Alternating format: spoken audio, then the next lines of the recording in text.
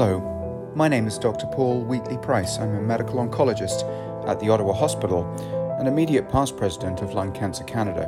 Welcome to our podcast series called Lung Cancer Voices. In this series, I'll be interviewing patients, caregivers, healthcare professionals, and some of the leading lung cancer researchers in the country and indeed in the world to highlight important and relevant issues facing those affected by lung cancer. Enjoy the podcast. Welcome to the Lung Cancer Voices podcast, where I'm here with Angus Pratt, who is a lung cancer patient in Surrey, BC. And this is part two of a two-part podcast. So if you haven't listened to part one, I would suggest you go back and listen to it. They don't have to be in order, so you can listen to this one and then go back and listen to that one.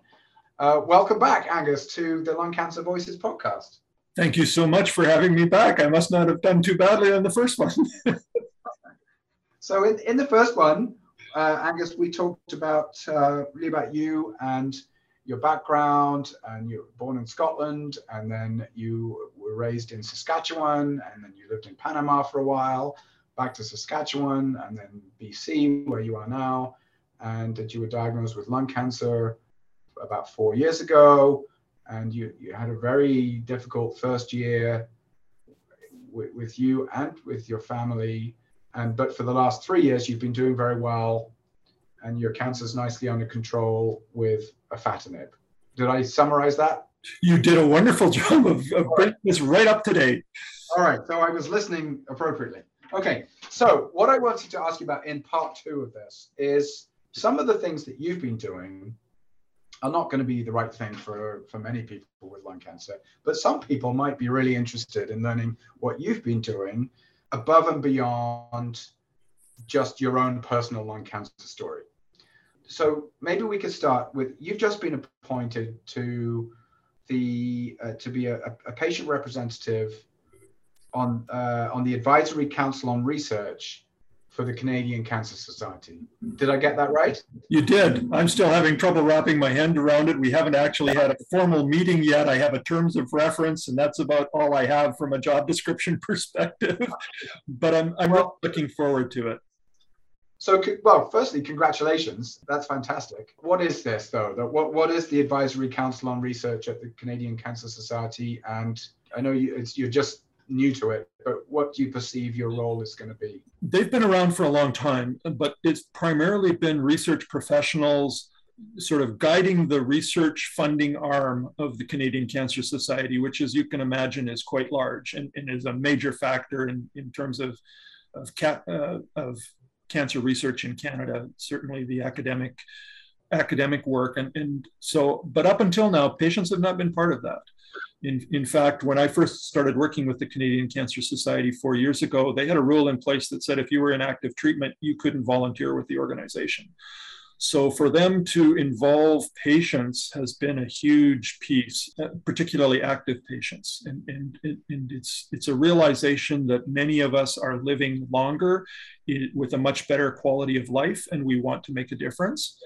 And I think that there's a recognition that lung cancer, or that cancer patients in general, bring lived experience to the table. That's the word, that's the common phrase that's used to describe that participation.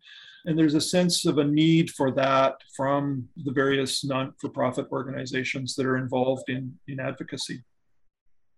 I think I've probably mentioned it on the podcast before, not with you, Angus, but in previous episodes, that somebody once said to me, and it resonated with me, that, when I meet with a patient, it's a meeting of two experts. Like, I can tell you all about lung cancer and different types and treatments and side effects and prognoses, but you're the expert in how you feel and what you want.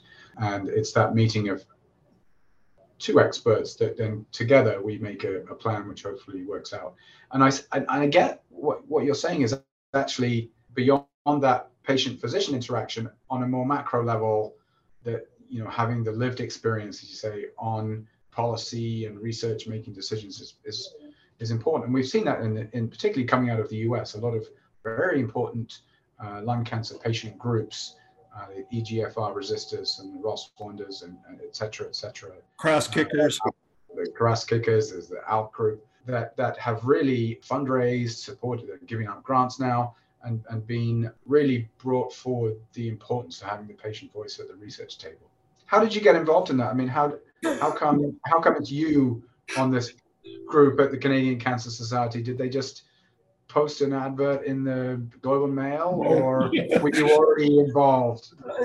It's been an interesting journey, and I'll try and keep it brief, but it started off with and I guess one of the things I'd like to say is I get asked this by other patients, like, how do I get involved? And so it's a good question. My involvement initially was I was a web developer, and an online forum was a really natural place for me to contribute. And I felt like I wanted to kind of map my journey out for people who were following behind and let them know what I was experiencing. And part of that was the uniqueness of male breast cancer. You're plunged into a pink world, and just to raise some awareness around that. But once I realized the stigma of lung cancer, which really, even in those first couple of months, really was a real burr under the saddle. But so I got involved with the online forum of the Canadian Cancer Society, which is cancerconnection.ca. Right. No S, it's just a connection.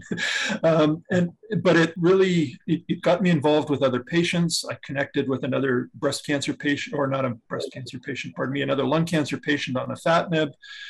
It was just a real connecting place for me. I became a mentor there.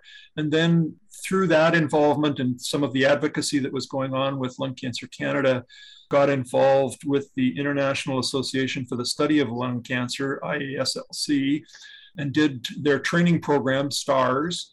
And that program really gave me a solid understanding of the scientific basis of cancer, and lung cancer in particular, and some terminology. It also gave me some advocacy tools in terms of the elevator speech, and how to put a presentation together. Some of the things that I'd done all my life, but not necessarily in the cancer world. And there have been previous guests on our podcast actually who have been part of the STARS program. I'm thinking Kim McIntosh and Jill Hamer-Wilson. Yes. And Jill has very much been a mentor. Kim, I didn't get to know quite as well, but Jill and I are in touch on a regular basis. And that's just a super relationship that those are the kinds of things that have led to grant proposal reviewing, participated with the Canadian Cancer Research Conference, co-chaired a couple of sessions there.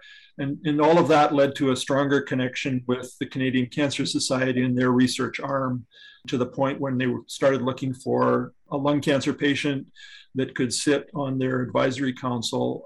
I had a pretty good reputation for being someone who wasn't afraid to speak up. Well, that's great. And selfishly, living in the world of lung cancer as a professional, I think you mentioned, but maybe before we were recording, that there are 3 patient reps on this advisory council, and lung cancer is the most commonly diagnosed cancer in the country. I'm glad that we have a lung cancer voice at that table. Yeah, I mean, it is a pretty unique voice because I have male breast cancer too, but I make no bones about I'm lung cancer is my passion, and that's the one that I speak to. Well, it's going to give you lots of perspective, and then with your wife's history with pancreatic cancer as well. It really brings that palliative question to bear. I know in the first podcast we talked a little bit about that dying and some of those sorts of things, and I've gotten quite involved with some of your previous guests as well, Xian Zhao and Dr. Sammy Winemaker from the Waiting Room Revolution, and that perspective of, the palliative care is not the death squad. They're about managing serious illness, is a message that I love to carry. So those 2 pieces are just passionate. Okay, yeah, well, maybe I'm just going to take a little break here to do a few plugs then, because of some stuff that you've mentioned, and then I'm going to ask you about being a patient at medical conferences. But just some of the things you brought up, but I just think maybe we could just highlight is, if you're listening to this and you are newly diagnosed with lung cancer and you do want support, there are places out there. So, and there are lots of places out there. So in the cancer center that you are receiving treatment, there may well be, or at least I hope there would be, support. therapist or a psychosocial oncology program where you can get support. In your region, you may want to look to see if there is a lung cancer specific support group. In the past, there were very few support groups for lung cancer patients, but they are thankfully increasing in number and popularity, and in person or virtual. So you could look for that too. And through the Lung Cancer Canada website, we can also try and help set you up and link you with that. At Lung Cancer Canada, we have support systems. We have programs like the Breath for Hope and a peer-to-peer network where there's support available and lots of materials if you wanted to learn about things. You've mentioned the Canadian Cancer Society with cancerconnection.ca. So, I think if people want to find support or other people who have a shared experience, that, these opportunities are out there, and I would encourage you to try and access that. That does not mean you have to then go on and do, Angus, what you've been doing and become a mentor and then become a national patient leader in lung cancer. But it's an important one of the things that happens is we brushed by it earlier, or I brushed by it earlier when I talked about the stigma, but the fact is this disease does have a lot of stigma, and people are very reluctant, I find, to reach out. And so one of the things that Cancer Connection offers is anonymity. In other words, you don't have to out yourself there. And the same in the various support groups. I have a small group of patients here in British Columbia that we're still looking for a home. We meet every 2 weeks. And part of the reason we're looking for a home is because we don't just talk support, we do talk advocacy as well. And some of us are pretty involved in that, but others are just there because they're cancer patients, lung cancer patients, and they need to talk to other people who are going through those challenges of, what are my teenagers going to do? How my kid's struggling in school. I just got a call from those kinds of common things that happen. Yeah. Support groups are a huge part. And I think that that's an opportunity for anybody that wants to get involved to start. I mean, just come and sit in the group and listen. You don't have to say anything. We have a number of people in the various support groups that I'm part of that's all they do. Yeah, and if people are listening and they're in an area where they're in a support group and they'd like to start one, again, reach out to Lung Cancer Canada. We'd love to help you set something up. Angus, I want to just for the last part of part two, second half of part two, I want to ask you about being a patient attending medical conferences. Historically, patients didn't go to medical conferences. They were scientific. They were, and it was an us and them thing. That's changing. If I've got my notes right, you've now attended the Canadian Cancer Research Conference, and I think you mentioned earlier you co-chaired some sessions there. You've attended the World Conference on Lung Cancer, which is the IASLC annual meeting. In fact, it just happened. Event, if you want to call it that. As we're recording this, it's just happened, like a few days ago. Just wound down, yeah. Vienna, which is a nice place to go. I didn't go this year, but you attended virtually last year when it was in Singapore. And I tried to get into a few sessions. I've got a number of sessions lined up to listen to virtually. And so, including one that we had a mini oral presentation, a group of lung cancer patients here in Canada looking at the support role of social media for lung cancer patients and presented. So you were not just an attendee learning, but you were also like a co-author on a presentation. Co-author on a paper, yes. And then also part of the STARS program that you mentioned. Yeah. And then most recently, you've attended in person the Canadian Lung Cancer Conference, which is closer to you in Vancouver. Which was my first medical conference. And I kind of looked around and realized that I was probably the only patient in the room, which was really a strange feeling. And it was a huge honor to be allowed in to listen to those, and I really appreciate Lung Cancer Canada's sponsorship to get me in there. My first chuckle came when I went to register at the door and get my stuff, and they couldn't find my name on the list, and so she just scribbled down Dr. Pratt and asked me to sign, and I said, yeah, that's my dad. That's not me. He was the veterinarian. I look after animals on the construction site, but it's Mr. Pratt. Angus, what, medical conferences and scientific presentations and all of the scientific language. I mean, you're an educated man, but you're not educated in medical lingo necessarily. I mean, how did you find, firstly, just the science of it all? Was it easy to understand, or was it not? Bits and pieces. I mean, one of the things that happens when you have a disease is you dig into it, and I have the tools from just living with my father to dig into medical stuff. And yes, I know that paramedics are kind of looked down on for their medical knowledge, but we do have a little bit here and there. So the science really doesn't baffle me as much as it might a lot of people. My undergraduate degree had some classes in things like medical genetics. I had one of the top microbiologists in Canada teach me medical genetics. And so I have those sorts of pieces. 40 years old, but not. So the science really didn't baffle me, and it was exciting to hear and to get some of the pieces. There's a difference. You can do all the reading you want, but to hear somebody talking about it, even just, pronunciation of words can sometimes, in those sorts of things, and to realize that, these are real people looking at real problems, and they really care about patients. And I think that was perhaps one of the most valuable pieces for me, was to see the intensity and the care that people had there. It went way beyond the science. It was the connections and the networking that I was able to do there, the connections that I was able to make with oncologists, some of the top EGFR people, and so on. So okay, so just in the last few minutes, I'm just going to ask you about the Canadian Lung Cancer Conference. So this was in Vancouver. It was just about a month ago from when we're recording this. You kindly send me some notes ahead of time about some of your views of the different bits of the meeting. The keynote speaker at the conference was Dr. Federico Capuzzo, who's from Italy, and I think he's in Rome now, and is really a global name in lung cancer. And what did you think of his presentation? It was funny because I'd taken a road trip and just finished listening to The Emperor of All Maladies, which is sort of that sweeping overview of cancer.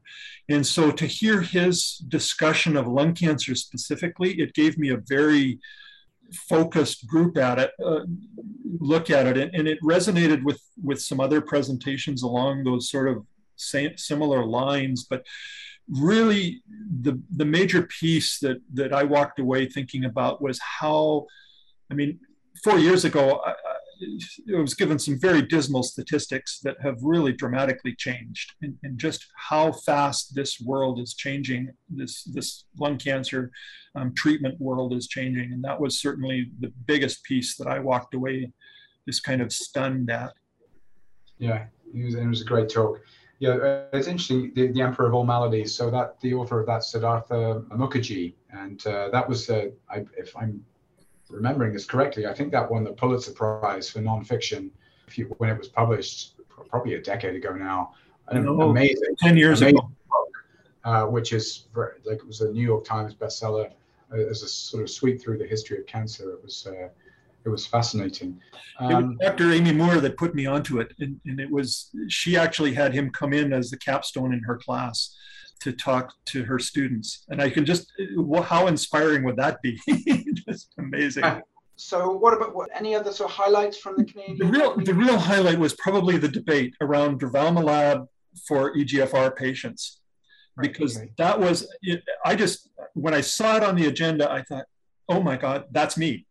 And that's, that debate was not, there was a point where my hands started to move and just wave and say, hey, you're talking about me here. Angus, just to interrupt, we need to refer people back now to listen to part 1, where you talked about how you had stage 3 lung cancer. And so people with stage 3 lung cancer would often get a year of durvalumab immunotherapy after their initial chemotherapy and radiation.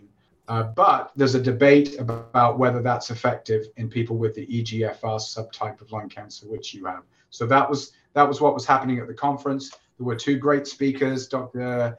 Aliya Pabani from Alberta, from Calgary, and Dr. Catherine Labbé from Quebec City, and they were ding-donging it out about the pros and cons of that approach. So that just to put it in a bit of context. And that was interesting. I mean, so to recognize that lung cancer patients sort of want to make sure that they're getting the best possible treatment, and to realize that we don't always know. And I include myself in that, that there are debates about this stuff. And that's what clinical trials do for us, is try and settle those sorts of things. And that's why the participation of patients in clinical trials, why it's important to encourage doctors to organize those. They're not easy, they're difficult. There's all kinds of hurdles to putting a clinical trial together and to prove and to disprove some of this stuff. And so I think patients are in a position to support and advocate for that stuff if they're aware of it. But if we take things as settled science, and that's often how they're presented to us, don't question your oncologist. And I understand that. I mean, my family said, just remember, you're the patient and they're the doctor. And I wonder what your perspective is, because one of the big things about the Canadian Lung Cancer Conference, one of the hallmarks of that conference is this session that they have every year of debates. And so you were there. I was part of one of the debates, which ended up as a 50-50 tie. The first time. My co-debater. But I wonder what your thoughts were, that actually just looking at these debates, does that help you or scare you as a patient in when you see that actually there's lots of questions in medicine which are not answered, and there is a lot of research, but there are conflicting views, both of which, both sides of the view could be extremely reasonable, but different. And how does that reassure you that people are thinking about these problems, or does it kind of worry you that, oh my gosh, they don't know what's the right thing to do? Personally, I find it very reassuring to know that there's enough humility to admit that we don't know everything, and that we can have. And it was fun. I mean, let's agree that there was a lot of laughter in those sessions as the two groups went at each other for the 3 debates that were had. And there might be people that think, this is serious stuff. This is my life that you're talking about, and so on. But to me, that environment allowed for a very real, very actual debate that if you were deadly serious about it, you couldn't have had that kind of free-flowing ideas. And my experience in the scientific world is that's how these things are discovered. That's where somebody has the bell goes off, and the other debates were equally, I can point you to patients that are caught in all of the other scenarios that were debated there. And I think it's important to recognize that, this is a complex problem, and the solutions are complex, and it's giving people the patients the tools to talk about these difficult decisions that have to be made, so that they can be joint partners in the decisions. The patient not only comes to the table with lived experience, but they come with their personal set of values. How is quantity, the typical framing of the debate is quantity versus quality. And so you run into those challenges, but for me, it was exciting. And I think that there are elements that the patient experience could bring to that conference, and take away, that we can talk about in support groups, that we can encourage other patients. I think that one of the things that happens for me is as I have the opportunity to share the results of this conference, it brings hope to patients. The discussions around genomic testing and the importance of it, and it gives them had a conversation on Wednesday around that very issue, the importance of biopsy, even though it's progression, because things can change. So thank you for that, Angus. I think we are probably at time now, but it's interesting, these conferences, as lung cancer treatments get better and better and better, part of that is because it's more and more and more complex. and therefore there's more and more questions. Look, my final question for you is, you're doing all of these amazing things. You're going to conferences, you're co-chairing meetings, you're sitting on national panels. For patients who are maybe newly diagnosed with lung cancer, or maybe have had lung cancer for a while, or family members, if you were going to give them any sort of advice or encouragement about getting involved with support groups or with advocacy or at the level you're working at, what if you could give them a nugget of advice, what would it be? My first thought is immediately goes to self-care. Look after yourself first. You need to eat well, you need to sleep well, you need to exercise. Otherwise, none of this is possible. Exercise is probably the biggest learning curve for me. That's having a good solid basis, a good, the fundamentals of health. And then just, get involved where you can. The White Ribbon Campaign we haven't talked about, but there are all sorts of other opportunities through various support groups. And just reach out. Lung cancer the stigma around it is changing. Reach out to Lung Cancer Canada. They're great at connecting. Yeah, so please, do reach out to Lung Cancer Canada. And there are other organizations, maybe locally or nationally, you could also reach out to as well. But we are we only support people with lung cancer. That's what we do. That's why we exist. Support, education, awareness, advocacy, research, other things that we do. So please do reach out to us if you would like. Angus, thank you so much. You've given up, I know you've got other things to do today, and you've given up a chunk of your time for these to record these podcasts. It's been a real pleasure, and just thank you again to Lung Cancer Canada for the opportunity to go to the Canadian Lung Cancer Conference and the opportunity to talk to you, Dr. Wheatley-Price. It's just such a pleasure, Paul. Yeah, Paul, that's you. First name terms it. Well, thank you again. And for those listening, if you've heard things that interest you or have given you thoughts about opportunities you'd like to get involved in, please do reach out to us, and we can probably connect you with Angus, or we can connect you with, some of these other groups that have come up. Please, if you haven't listened to part 1, go back and listen to part 1 as well.